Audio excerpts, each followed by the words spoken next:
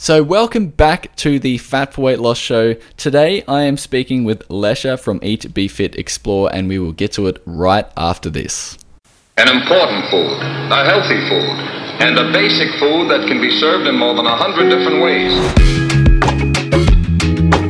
No magic and no miracles, it's against the rules. Up and down the aisles the shopper goes, and what she'll buy, nobody knows. Hello and welcome to the Fat for Weight Loss show. My name is Aaron and I am your host for today's episode. If this is your first time listening to this podcast, let me introduce myself. Firstly, I am from Australia, if you hadn't already guessed from the accent, and I run a ketogenic food blog called Fat for Weight Loss, found at fatforweightloss.com.au. And the aim of this podcast is to dig into the world of nutrition, fitness, and everything in between. I'm a nutritional therapist and an advanced sports exercise nutritional advisor. However, I am not a doctor, so I cannot give you any medical advice. This also applies to any guests involved in this show. Please make sure you consult your doctor before making any changes to your diet or medication. You can find me on YouTube, Facebook, and Instagram at Fat for Weight Loss for delicious keto recipes, meal plan videos, and drool-worthy food photography. So let's get right into it. So Lesya, how are you doing today? I'm doing well. How are you? I'm doing really, really well. I know it's in the morning here in Australia, and I know it's probably in the afternoon for where you are in the world, and it's kind of cool how I can be talking to you from the future, like it's Monday morning for me, and it's probably Sunday afternoon for you. Is that right?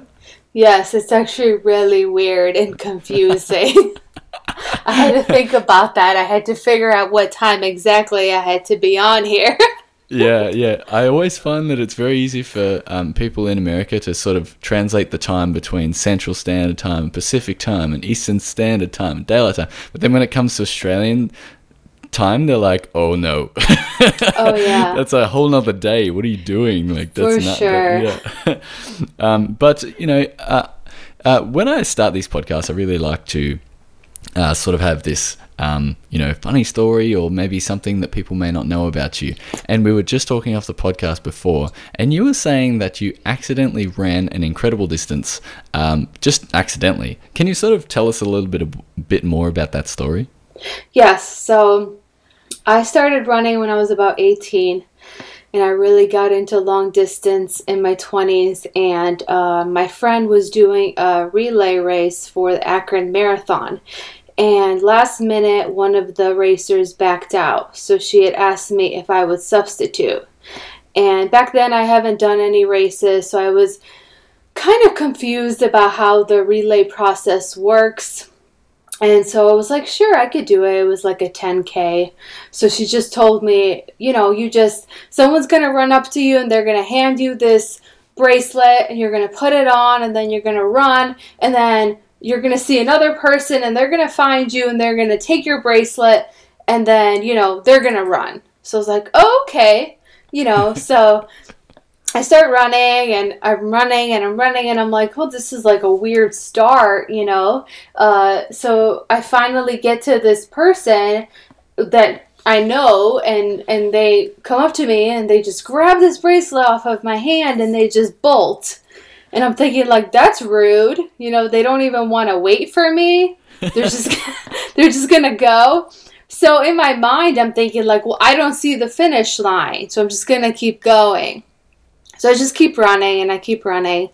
And I looked down because I was like monitoring everything from my Nike Run app.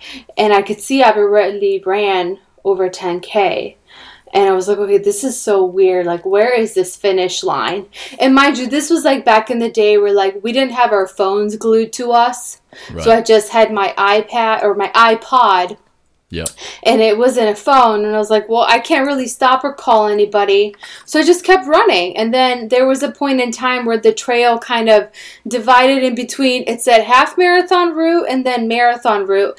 And I didn't know what I was doing. And I saw more people were going through the marathon route. So I just kind of said, follow where most of the crowd is going. And I ended up on the marathon trail. It was probably like 16 miles in or 17 miles in where I realized I'm running a marathon. Yeah. You know? Wow, that's a pretty, like, a long time to stop and say, okay, I think I'm actually running a marathon. Like, by the time you get to that point, you probably would have been pretty tired, right? Yeah, I was my legs were starting to get numb. You know, when you race and you're training for a 10K, you're not ready for, you know, a marathon. Right. So, my body was like, "What are you doing to me?" But at some point I realized if I don't start running fast, I'm never going to finish. I'm never going to make it to the finish line. It's going to be dark. So I started speeding up and I was like, look, I have no other choice. I can't turn around. I can't just go call somebody. I just have to keep going. So I kept going and I finally reached the finish line, got a hold of someone, asked for their cell phone, called my friends. My friends were freaking out. They were about to call the police. They didn't know where I was. They thought someone had, like, kidnapped me or something. Right. I was like, no, I just accidentally ran the whole thing. So then I realized, like, okay, if I accidentally ran one, I can maybe run one on purpose.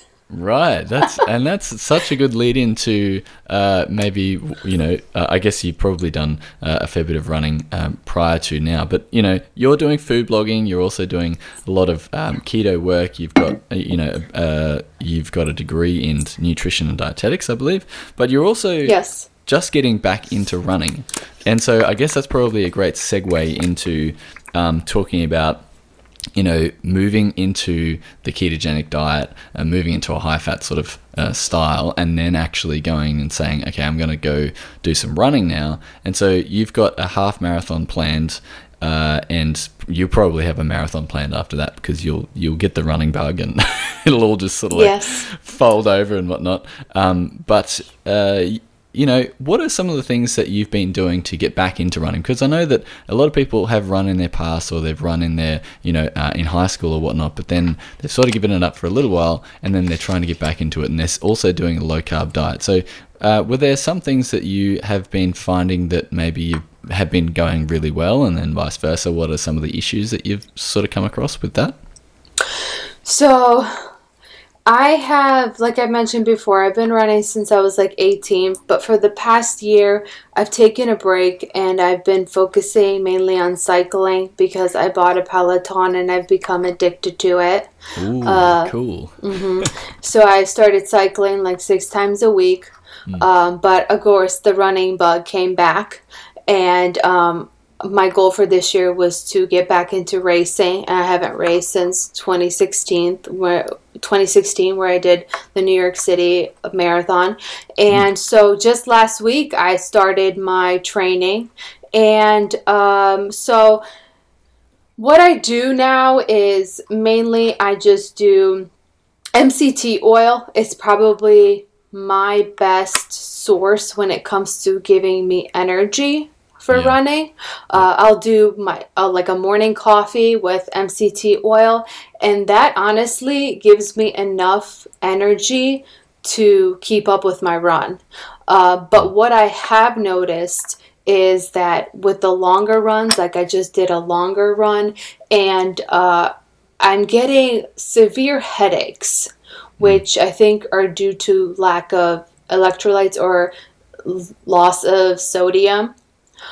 So I've been trying to figure out what I need to do as far as upping my magnesium, drinking more electrolyte powder, adding salt water in, because I've noticed that I feel like this is going to be a problem now that I'm running more, as far as losing a lot of sodium with the sweat.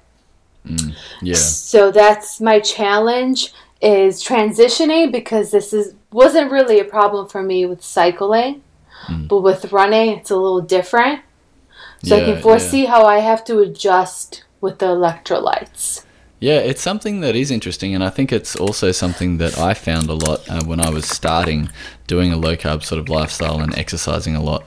And I think that, you know, when you have a lot of muscle glycogen, or you've got a lot of stored carb energy, essentially, it also holds 3 times its weight in water. So when, I'm sure you know this, that glycogen holds 3 times its weight in water. But when you don't have that water on your body, it's very hard for your body to actually maintain its hydration adequately whilst you're doing something that is a long run, or, maybe you're pushing that 15, 20 sort of kilometer mark, and maybe you're going up to the 30K mark.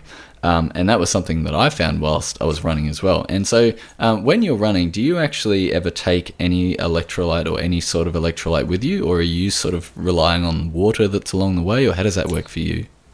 So I've been relying on water for the most part, but I've been noticing that I think that I'm going to start doing electrolyte powder. So I don't know if you've heard of Zip Fizz. I have, yes. Yep. Yeah, so I like that a lot. My husband and I actually use it a lot. He uses it as a pre-workout. So I've noticed I used to use it a lot before like a long cycling session, and it's really helped me. So what I've realized is that I think I'm going to try to take that, I run right now, for now, in my basement on the treadmill because it's still snowy and cold in Ohio. So I could just put it, by my treadmill and take sips of it as I run. And it's more of my longer runs. Like the shorter runs are not the problem. The problem is when I get into past 5-6 miles, I feel, okay, I'm starting to feel like I'm just slowing down and getting, you know that feeling, you're getting tired and you're just like something's, you just need that I think kick. Something that is great is Zip Fizz. And so for anyone who's listening, if you haven't heard of Zip Fizz, I'm pretty sure you can get it on Amazon, or you can get it most places. And most people use Zip Fizz because it has a good amount of potassium in it. So I think it has around 1,000 milligrams of potassium, which is actually hard to get outside of, most people don't include potassium a lot because it can, too much potassium can cause things like heart attacks. But when you're running, you need potassium, magnesium, calcium, and sodium. And so those 4 are the electrolytes. So definitely having some electrolyte powder or some sort of low-carb electrolytes is going to be fantastic in that scenario. But also what I found when I was running, and I don't know whether you wear a heart rate strap or if you have any idea of what your heart rate's sitting at, but what I found is that if you build up your endurance in what's called the maffetone pace, and the maffetone is like 180 minus your age, if you sit in that realm and you build that heart rate realm up, you can actually get faster at a less intense sort of pace, as opposed to when you're running with carbohydrates or you're running with this high octane fuel. You can actually sort of ignore that for a long time until you hit a wall. And so what I found was that running at that particular heart rate zone, at that maffetone pace, it enabled me to delay the lack of energy as well. I don't know, do you run with a heart rate monitor? Is that something you have, or is that not really part of the treadmill and not really part of your training? Oh, yes, it absolutely is. I'm obsessed with heart rate. I'm obsessed with heart rate. Yeah. I actually, cool. I have a Fitbit, and then I also wear a Strava that's attached to my, in my elbow. And it takes the heart rate there, because I feel like the Fitbit and the Strava give me different measurements, and I feel like the Strava is more accurate. I don't even know if I'm saying that right, but the Strava one's attached to my treadmill, so it tells me exactly what my heart rate is. And usually at running, it's around 150. I find 150-ish, and then cycling, I mean, it can get up to like 180 depending on what I'm doing. But yeah, I'm all about the heart rate. I'm all about it. Oh, that's cool. Yeah. And so for anyone out there who also wants to run with a heart rate monitor, you can get cheap Bluetooth ones that will connect to your phone if you use your phone as a GPS, or most Garmin's now have the built-in heart rate in behind the watch. But yeah, there's so many options out there, and I think running with heart rate is a fantastic way to monitor your progress as well, because once you get fitter, your heart rate will stay at a lower rate for the speed that you're going. So that's really cool. But I definitely think that now that you're doing a marathon or the half marathon in a low carb state, upping your electrolytes is going to help a lot, because you sweat out so much sodium and so much magnesium when you're in that exercise, because the magnesium is involved in taking energy into your mitochondria as well. So not only are you expelling magnesium, but you're also using it in creating ATP. And so, magnesium, your need for magnesium is going to go through the roof. And I found that running especially. Cycling, not so much. And I don't know why that is. I feel like cycling's a little bit less impactful. And I think that in that sense, yes, your heart rate can get really, really high, but you also have a lot of times where you can cruise. But with running, you're never really cruising. You're always at you're always pretty gassed. Yes, I agree. I totally. It's really interesting. Yes, I always tell everyone, like, I feel like I'm so lazy when I'm cycling. And right. I was like, no, it's not. It's not lazy. It's hard. I'm like, no, I feel lazy compared to running. It's so lazy to me.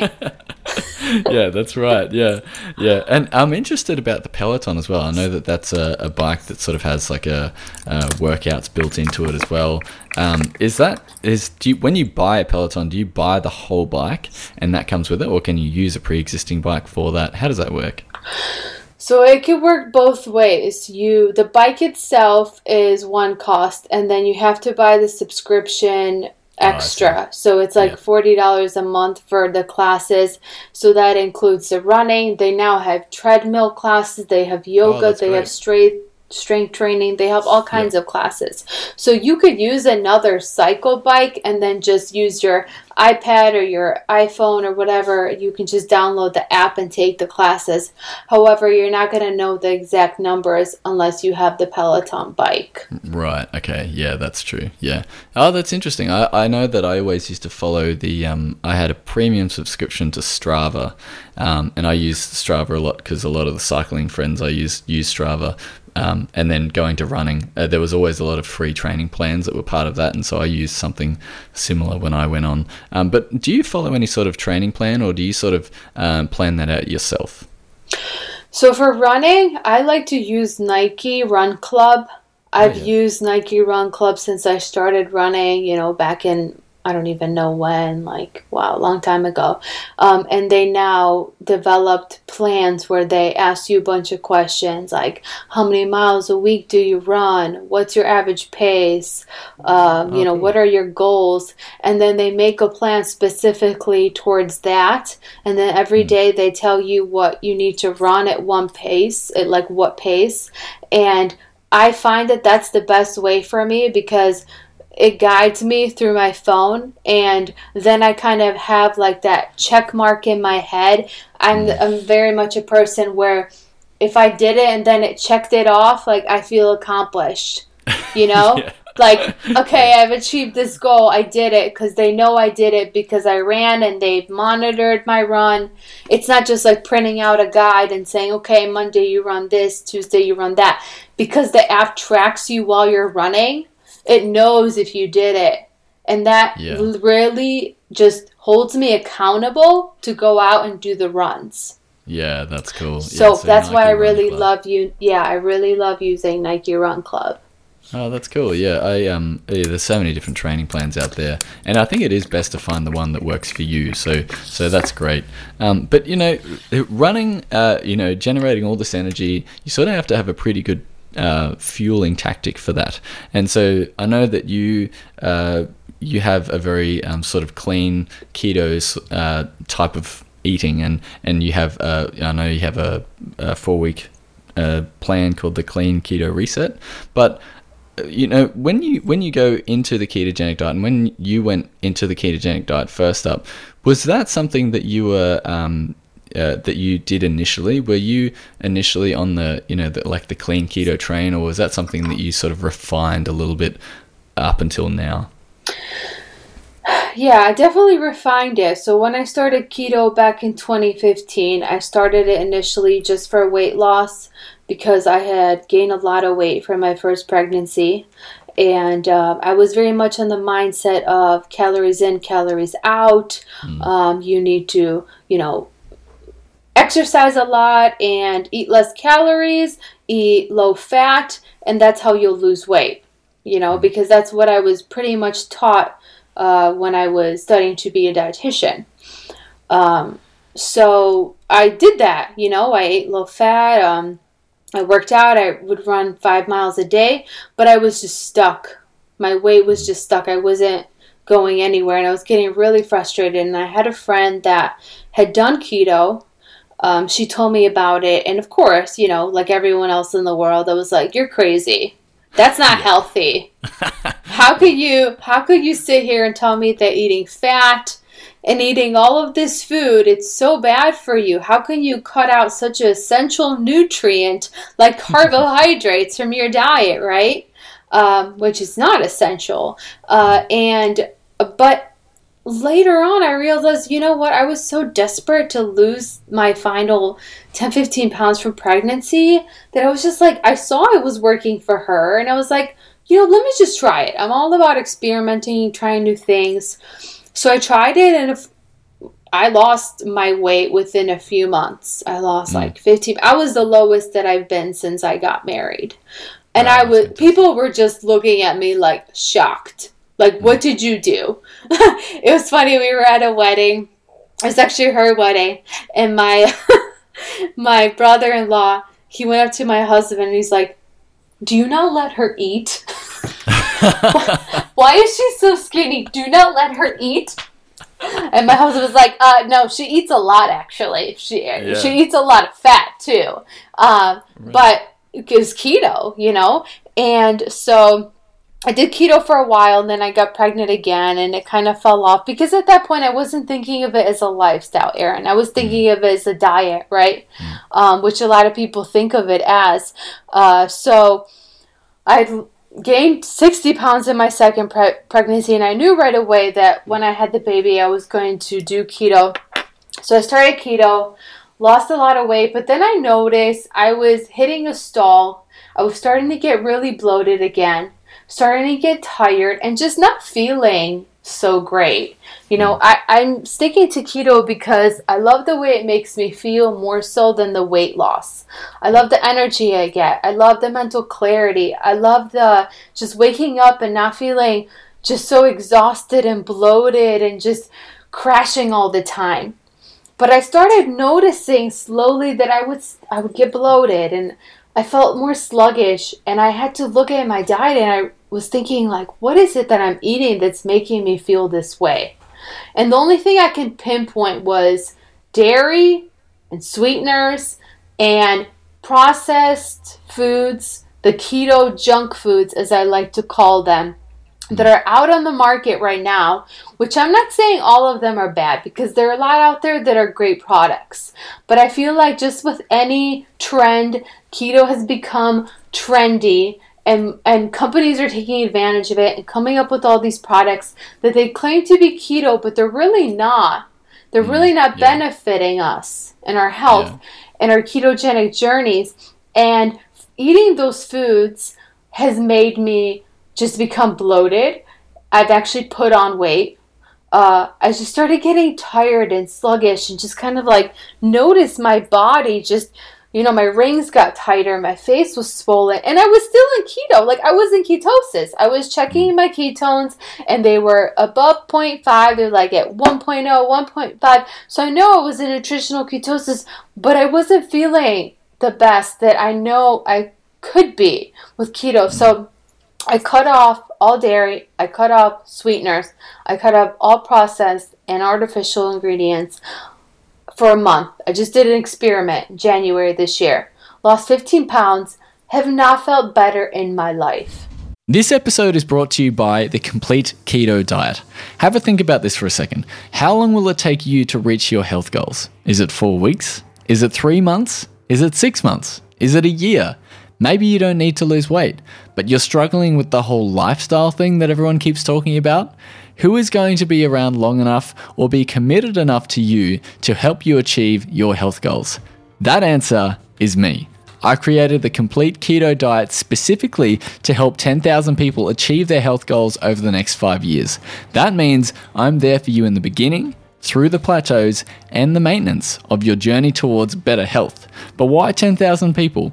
Well, simply put, I want to bring you the most actionable and realistic ways to get your health right using the ketogenic diet. But I also want to make sure that everyone succeeds and nobody gets left behind. Your name is very important to me. So how does it all work? Well, this is done with a ketogenic meal plan that is sent to your inbox every single week. You might have seen some of my YouTube meal plan videos on creating simple ketogenic meal plans, which are getting very close now to 1 million views alone. The advantage of my meal plans over others is that you are given simple recipes with simple ingredients with a great variety of food.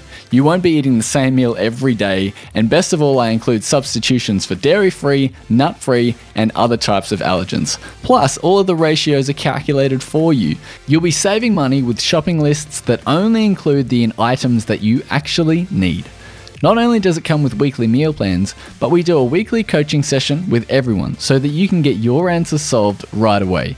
You also get exclusive tools and resources, exclusive deals on all your favorite keto-friendly products that will probably save you more money than you think, plus a community of people to help you always succeed and keep you accountable every single step of the way. Sustainability is the key to long-term success with the ketogenic diet.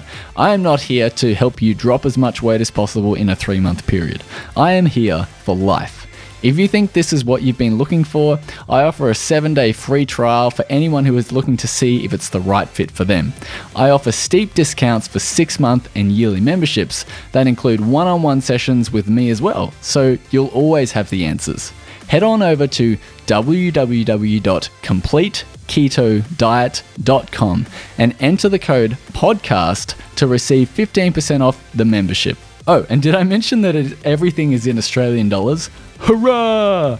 Go to www.completeketodiet.com and enter the code podcast to start moving towards your health goals today.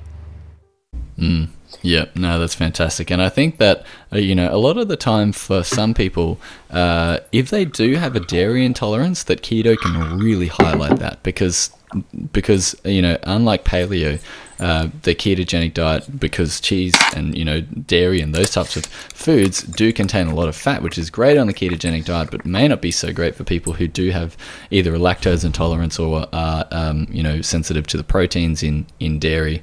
And so, for a lot of people, when they cut out dairy, it's like, oh, this is amazing. And so you cut out dairy. What sort of things were you replacing the dairy with in your diet? Is there other types of fat that you were using, or was it just simply relying on proteins? Or what was it that you were that you did differently when you removed the dairy from your diet?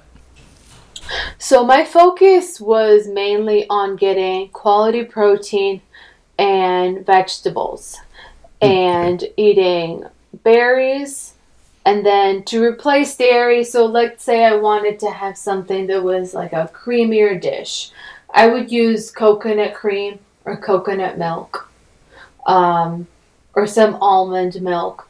But mainly I've noticed, because the problem with me is, like, this is my issue, I love food. Right? Like, I love food. No. Like, I love food. I'm a foodie. So if I don't have variety, if I don't have taste, if the food's not good to me, like, I don't care. I don't want to eat it. Like, for me, it's, like, not even worth it.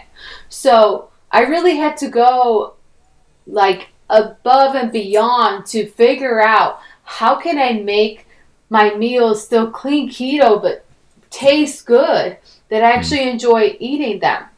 And I realized using coconut cream to make cream-based dishes, or just being creative in the way that I combine ingredients, that it doesn't have to be extravagant, it doesn't have to take a long time, but if you just think about ingredients that are simple in their raw form or that are wholesome, you could come up with things that actually taste really good, that you won't even miss cheese. And trust me, I love cheese. I could live off of cheese. Cheese is life, I love it. But a lot of people come to me and they're like, well, I don't know if I can give up cheese. I just love cheese so much. I'm like, I do too. And I thought the same thing. But I promise you, after you've given up cheese for a few weeks, when you know how you feel, you're going to be like, wow. Like, wow, it was so worth it. Not to say I'll never have cheese again. But mainly for my diet, I know that it just does not make me feel well. Cheese, heavy cream, any of that dairy, it just doesn't make me feel great. Yeah, and that is something that a lot of people find.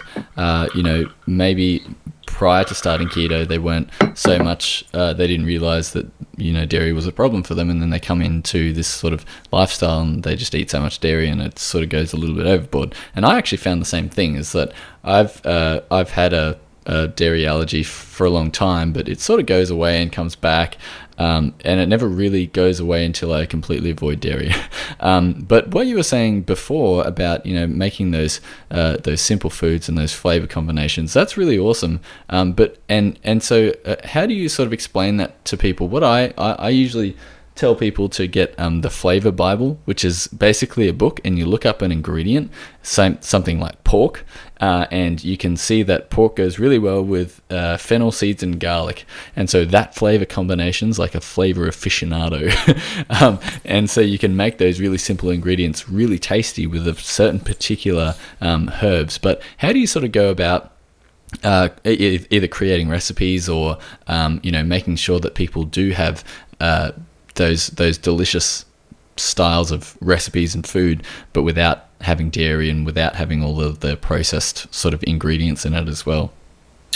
So I'm actually very inspired by Bon Appetit magazine because I feel like they have the best recipes in the whole entire world. And I've been cooking from their magazine forever, and everything I've made has been phenomenal. However, it's not all very keto friendly. So how I get inspired is I'll think of a recipe that I made that was just incredible, and then I'll think of how can I keto-fy this? How can I make this keto friendly or dairy free? And some of them just, they don't end up right well. Like I'll take and substitute the cream for coconut cream, and it just won't taste good. I'm like, okay, this is just not going to work for this recipe. But I'm very surprised how most of the recipes, when I make certain tweaks to them or just make changes and I use coconut cream or coconut milk and just put the right amount of seasonings and spices in it, how amazing it tastes, and you wouldn't even be able to tell that it's coconut. Yeah, so I've taken, that's what I do. I just take recipes that I've made before that I know taste amazing, and I try to substitute the ingredients with ingredients that are dairy free, that are keto friendly, and I just see how it tastes. And if it ends up well, then I develop that recipe and post it. If it doesn't, then I just move on to the next. But I find most of the time it's actually very easy to substitute the ingredients. Yeah, that's awesome. And you are a food blogger as well, and so you're doing this on a daily basis. You're doing all of this, to post on the EatBeFitExplore, and so that's EatBeFitExplore.com. And so if you're looking for any great dairy-free recipes, and you've got plenty of them on there. And so talking about food blogging, because I do a lot of food blogging as well, it's such a world where you can become very inspired by certain recipes, and you can create these amazing recipes, but sometimes those recipes just don't turn out. And I know that I have a whole book of recipes here that probably maybe 30% of them have seen the light of day, and the other ones are just not good enough. How do you sort of tell whether a recipe is good enough to post, and then how do you sort of go through making that recipe, photographing it? What's that process look like for you? Sort of the behind the scenes of a food blog, I guess. So it's actually really chaotic for me right now because I have two small children. I have a 3-year-old and a 1-year-old. And I actually just started blogging this past October. I started my keto Instagram page last April to help people out because a lot of people were contacting me about how I lost weight and everything. And then I decided to start a food blog. And I'm actually learning. I'm just learning as I go, and there's so much to learn, and it can be very overwhelming. And the way I do it now is I just think of foods that I like to eat, think of foods that I would want to eat being keto, and I try to find recipes for them. So I pretty much do it like, what do I want to eat this week? I ask my husband, what do you want to eat? What are you craving? And he's not really keto, but he's more paleo-ish diet, but he'll eat everything I cook, obviously, or else he won't eat, right? Yeah, that's right. So I ask him, like, what do you feel like? And he'll say, I really want enchiladas. Okay, how can I make keto enchiladas? So I'll do that. So I'll get that inspiration. Or like right now, okay, I'll give you an example. Last week, I was on a mission to make the best keto brownies. So I've been making keto brownies, just following other people's recipes. And I haven't tried your recipe yet, which I should. But I tried probably like a handful of keto brownie recipes, and I just didn't like any of them. I'm just a brownie snob, right? I like the Ghirardelli. Like, I'm a brownie snob, and my favorite brownies are like the Ghirardelli like box brownies, right? They're fudgy, they're chewy, they're just perfect. And I legit made 5 batches of brownies, Aaron. 5. I went through so much almond flour, and I went through so much sweetener, and I was gonna give up. I was like, okay, this is my last attempt. And after 5 attempts, I finally got it down. They're not perfect, but they're close to perfect. But literally, I would make them. This one's too dry. This one's too cakey. This one's just not, like, it could be okay for some people, but if it's not for me, like, perfect, then I just don't want to even post it. Because, you know what I mean? Like, I don't want... If I know what the ideal brownie is or chocolate chip cookie is, and I make something that's just subpar and okay, it's not even worth for me to put it out there, to take that time to write up the post, to do SEO, to do photography, to do everything else that goes into putting out a blog post for a recipe that's just okay, right?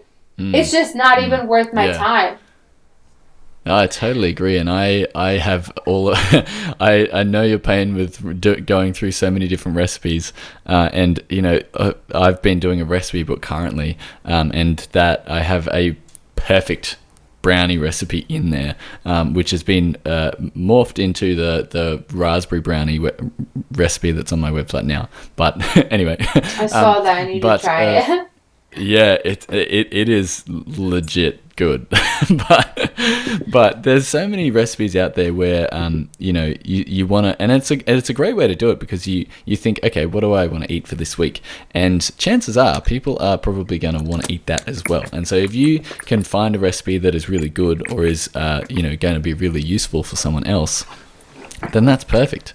And and it does take a lot of time to actually go through and photograph and do all those different types of things. And you've currently you've done the photography school by Sarah from Broma Bakery, and that for me opened a whole world of photography. And so I don't know whether you follow me on Instagram or if you follow EatBeFit on Instagram.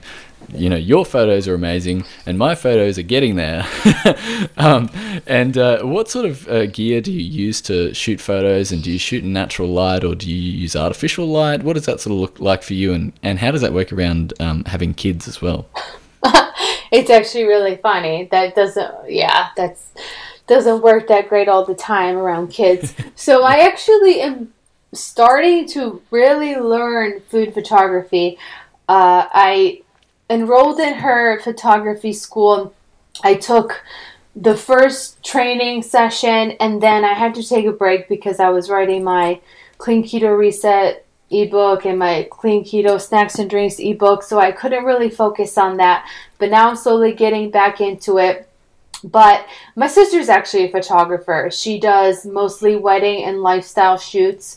So I've asked her a lot about advice, and asked her for tips and for guidance, and she's actually taught me a lot. But when you're already a photographer and you're trying to teach someone that's not really a photographer, it's like so much easier to explain it to them. Like, just learn aperture, you learn ISO, learn depth of field, and all of this, and you'll be fine. Just know what these mean. What? Yeah. Like, Yep. it's not that simple. And that's what I really love about the photography school. It really breaks things down for me. So my husband actually bought me just like a Canon Rebel a couple years ago for my birthday or Christmas or something, because I just wanted a good camera to take photos with the family and stuff like that. But he didn't know I was going to get into blogging or food photography. So I had that with like just the standard kit lens. And then when I started this blog, I realized I need better lens, because it's really, the lens are a big deal when it comes to, you know, food photography and the quality of your photos. So I got a 35 millimeter, and I got a macro lens, 100 millimeter, which is just amazing for food photography, like a whole nother level, like the best lens ever. And then I started just, I took those classes, I looked at other inspirations, and I'm still learning. I'm still not where I want to be. It's just such a struggle, because when I look at photos and I look at what I envision in my mind of what I want to achieve, and then I try to take the photo, it's like not there yet. Like, I know what I want it to look like, right? But it doesn't turn out that way. And it's just that struggle between, I know how, you know, how I could be taking the photos, but I yet don't know how to take them that way. But so every day is a learning process, and my photos get better with every shoot. But I find that natural light for me is the best. I've dabbled in artificial light, and I just can't figure it out. It just, it looks too blue. It looks too harsh. I just don't know how to figure it out and to play with it. So for now, I realize, like, I just have to first learn how to do photography just in general before I could start adding in artificial lighting and all of that stuff, which, you know, I'm not opposed to doing, because especially in Ohio, there's a lot of times a year here that it gets so dark so quickly that you just have no choice. Like, you have to shoot, or else it's really hard to get your shoots in.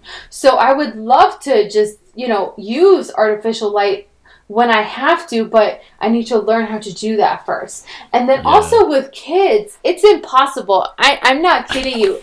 Every single shoot that I take, there's at least 3 pictures of my 1-year-old grabbing the food. And at this point, I've gotten to the point where, like, you know, I started taking pictures of that to just have it as memory, and to put some on my blog because they're adorable. But literally, it's like I have the food on my table, and I take out my camera, and I see my 1-year-old from the corner of her, you know, my eye, and she sees the food, and she's starting to bolt towards me, and I have like 10 seconds to get the shot before her little hand reaches in and grabs the plate, and that is my life right now. But that's all I can do, because I'm a stay-at-home mom, and I have, daylight is very limited to me. So I have to shoot when there's good daylight, and that's usually when they're awake and I'm alone, and I have to make it work. So right now my photography is not perfect because I'm just very limited to what I can do because of my situation, and that's okay. I'm learning as I go, but that's just kind of how it is now, and I just have to roll with it. Yeah, no, and I think your photos look amazing. They're fantastic. Especially there's one where you've got the Valentine's brunch recipe with the flax cakes and peanut butter glaze. That is a fantastic photo, and I'll link it in the description of this podcast if anyone wants to go and check it out. And, you know, so, you know, all of these things, you know, come together and create a food blog, and, you know, the clean style of keto with the dairy free and everything, trying to do running, food blogging, and, you know, there's so much information there. But, you know, at the end of the podcast, I do like to ask some quick questions, like some rapid fire sort of questions. And these are really interesting because they're actually probably my favorite part of the whole podcast thing, because I get to find exactly what people love, exactly what people hate, and some really juicy tips for anyone listening out there, so that you can go and take some actionable advice from this. And so the first question, what's your favorite keto food? What is something, you know, maybe that's brownies, like you were saying before, but what is your absolute favorite keto food? So I could probably live off of avocados and ribeyes. Oh. And I have to say it together because It just can't be one or the other. It has to be both. That's delicious. I did carnivore for a month, and that was probably the one thing I missed the most, having avocado. And as much as I love steak, it's just not the same when I can't have avocado with it. And I actually used to hate ribeyes. I thought they were gross and really fatty, but now I'm just obsessed with them, and I could literally just live off of those two foods. As much as I love keto treats and desserts and brownies and stuff, I know how they make me feel when I eat too many of them. And if I really had a choice of like my favorites and how I feel after eating them, it would be avocados and ribeyes. That's delicious. And in contrast to that, what is your least favorite keto food? Is there something that you despise and you will never touch? So I can't get myself into eating organ meats. Oh, yeah. So I actually, funny story, I did a Instagram video of making chicken livers, and I recorded myself making them. I even I fried them in pork rinds, did the whole breading thing, and just I took a bite in front of everyone, and it's just my face after the bite was just like priceless. I just can't. And I'm very much open to eating a lot of things. I'm not very picky, but it's the aftertaste. The iron, I just can't get past the aftertaste of it. It's just so irony and just so unpleasant to me. I know they're so good for you. I just can't get around to. I just don't ever want it. I would be okay if I never ate it again. I just don't want to ever make it. Well, I think maybe finding a good pate recipe might help. Yeah, and I like pate. I like pate. Yeah. Like if I'm in a restaurant and there's pate and it's like a fancy restaurant, oh, it's delicious. But like having like chicken livers and just that, like the organ meat stuff, just Yeah, it's pretty hard. Yeah. No thanks. And so, I think running and cycling is probably a great exercise that you find that helps you. But is there any particular exercise that you don't think helps, or maybe that you have found that doesn't really work in with your schedule? No, because I'm pretty much like a fitness addict junkie, and I will find time to fit it in. So I focused a lot on strength training recently also, which I've kind of for the last couple of weeks been slacking on. But since I've had my second baby, I got into strength training because I realized that I haven't done a lot of that in my life. I was mostly doing cardio, and I really wanted to tone and sculpt. So I found strength training really helps me as far as building more muscle, just becoming stronger, getting less pain in my body. So now I'm trying to combine, how do I fit in strength training with cardio, with taking turns with between running and cycling. The one thing that I dabbled into and I just can't seem to stay consistent with is yoga. So I know the benefits of it, and I know, how it's great for mood and stability and stretching. It's just boring. It's just so boring. Yeah. I just can't do it. I've been to yoga classes, and I've sat there looking at the time and saying, this is the longest hour of my life that I will never get back. When I exercise, I need to be heart rate, sweating, work. I need to feel it. Yeah. I can't be a yoga person. That's just not my personality. It just doesn't fit. I know the benefits. I'm not opposed to yoga, and I think it's great, but I can't get into it no matter what I do. Yeah, I was the same for a very long time until the yoga studio up the road started doing free yoga, and I thought, well, if I don't have to pay for it, then it's good. Right. And so what book or video has recently inspired you, or what book do you always come back to, or is there something that you think is really useful when it, one, comes to the ketogenic diet, or two, just comes to life in general? So I'm very much into reading. It's just recently I haven't had that much time to read with my life situation right now. Yeah. But I love reading about anything with nutrition, anything with business books. I started getting into business books. So like recently I've been reading this book called The Resistance, and it was recommended by Bjork from Pinch of Yum, Food Blogger Pro, about how to get past the voice in your head that keeps telling you to put things off, you know, why you shouldn't get work done, how to overcome that. I've been reading, I love reading The Art and Science of Low Carbohydrate Living and The Training. Both of those books are very helpful to me. I love The Complete Guide to Fasting. I always go back to that because I'm very much into fasting. There's just like a lot of just any book that has to do with nutrition or keto, or just like business now. I'm so into the business. I usually like mostly do podcasts now, which is just more convenient. Yeah. But any chance I get to read, I try to, because I love it, and I just wish I had more time to do it.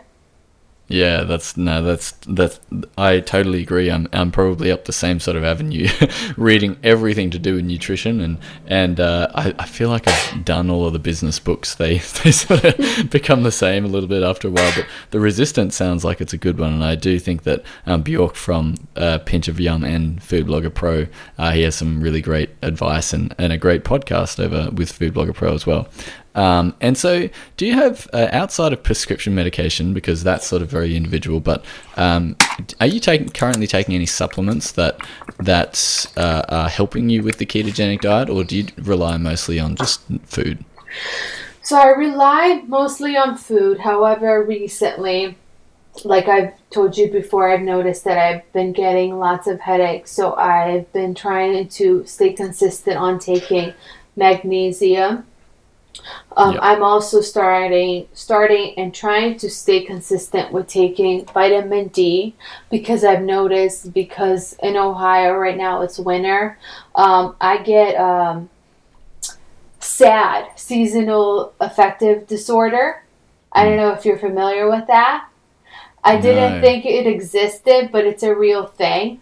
So it happens in the winter. It's like when it's really cloudy and there's no sun. It's almost like you're not like depressed, but you're just like moody and just feeling down. You're just not like very cheerful and happy because there's no sun. And it's actually a legit thing. So I started taking vitamin D because I heard that helps if you take it in high doses. So I've been taking those two. And then I also take, it's called L-theanine or a theanine. Yep. It's like for focus.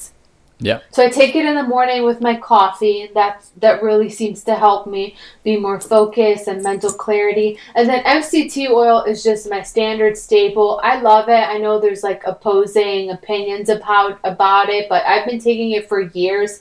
I even took a week off, and I noticed a big difference in how I feel. I only do 1 tablespoon a day with my coffee, but it just makes a whole difference in my energy, in my mood, and everything. So like MCT oil is probably my staple. Yeah, I find that as well. A lot of people do really benefit from taking MCT oil, especially if you're active. Active people tend to be more adapt to being able to eat more protein, have MCT oil, because the MCT oil helps them create more ketones in that sort of area, whereas just doing it from diet alone can be quite hard, especially if you have so much energy requirement. And it's interesting that you were saying about the vitamin D before, because we get plenty of vitamin D here in Australia, but Australians can still be low, but vitamin D actually helps retain magnesium as well, and so does sufficient levels of zinc and B1 and B6, and so that's interesting that with the magnesium you're also taking vitamin D, which is going to help retain the magnesium, which is good, which is great. Yeah. I'm trying. And L-theanine, I haven't delved too much into the L-theanine realm before, but I know that Matt from Keto Connect has done some stuff into the whole nootropic sort of area. Very cool place to be. That's actually where I got the idea. I Oh, cool, actually yeah. watched their YouTube video and I thought, this is interesting. I'd love to have more focus. So I started buying it, and now my husband and I take it almost every day. And I did notice a difference, honestly, especially when I take it with my MCT coffee in the morning. It's pretty awesome.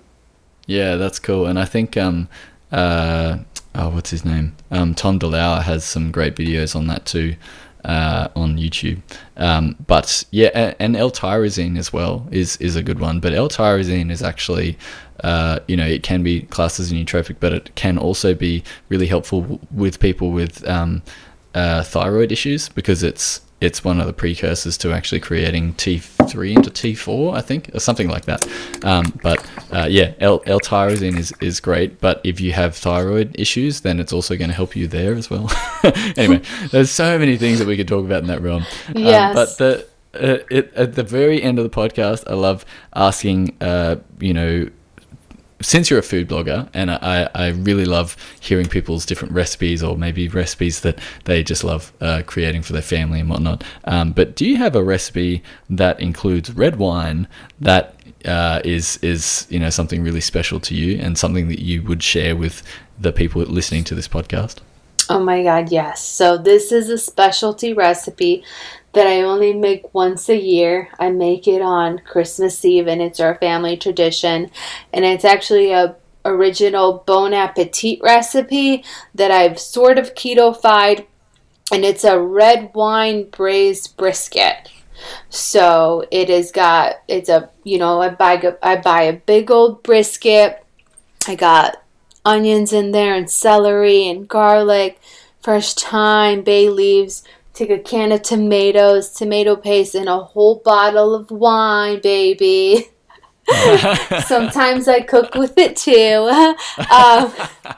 And then you combine everything in, and you slowly braise it in the oven. And last year I actually did something different, and I added some cranberries in there to do more of like a holiday Christmassy feel, and it turned out amazing. So the secret to it, though, and I haven't yet posted it on my blog, and I will, it's just I'm waiting, like I'm getting to it. It's one of those specialty recipes. The secret is you make it the day before. So let's say you want to serve it, okay, so I want to serve it on Christmas Eve, so I would make it the day before Christmas Eve, because it only gets better overnight. So when it sits in the fridge overnight, all of the flavors melt together, and when you take it back out the next day and you reheat it in the oven, it is like 10 times better than it would have been when you just eat it fresh out of the oven when you just braise it.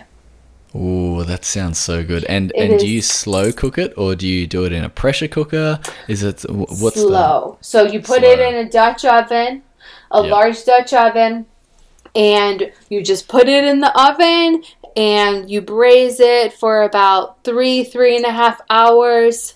It depends on how big of a brisket you get, but you braise it until it's fork tender. And then you take it out, you let it cool a little bit, and then it's hard to not want to eat it right away. Like, I will admit, I still take a few bites, because the house smells like it just smells just divine. I can smell it right now, and I'm getting all excited. But you put it in, you have to resist, and you have to put it in the refrigerator overnight, because the next day when you eat it, it's just like, oh man. My 3-year-old is like the pickiest eater in the world, and she loves it. She loves it. So that tells me it's a good recipe. If my 3-year-old will eat it, then I know that it's like a good recipe. Oh, that's so good. And so speaking of good recipes, speaking of all things keto, where can people find you? Where can people get in contact with you? Where can people follow along with some of the stuff that you're doing with the Clean Keto Reset? Where's all of that happening? So everywhere in all the platforms, I'm at EatBeFitExplore. So you can find me there on Instagram, on Facebook. My blog name is just EatBeFitExplore.com. You can find all my recipes there. Like I said, I have the Clean Keto Reset, which is a 4-week meal plan of all dairy-free recipes that I personally ate that helped me lose the weight and feel amazing. And I just wanted to share it with anyone that's interested. But it's just EatBeFitExplore, the 3 words that I live by. Yeah, I love it. And all of those links will be in the description of this podcast. So if you, depending on what app you're using, you can see the description and all of the notes for this episode, and all of that will be in the bottom of that. So it's been really fantastic talking to you, Lesya. It's been such a great thing to, sort of come in and, we're both sort of preaching this sort of clean keto lifestyle.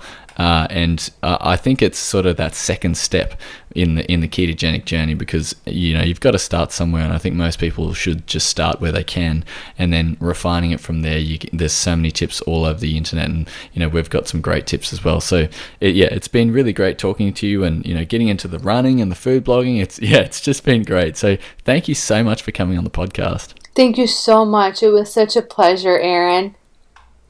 All right, I'll be talking to you soon.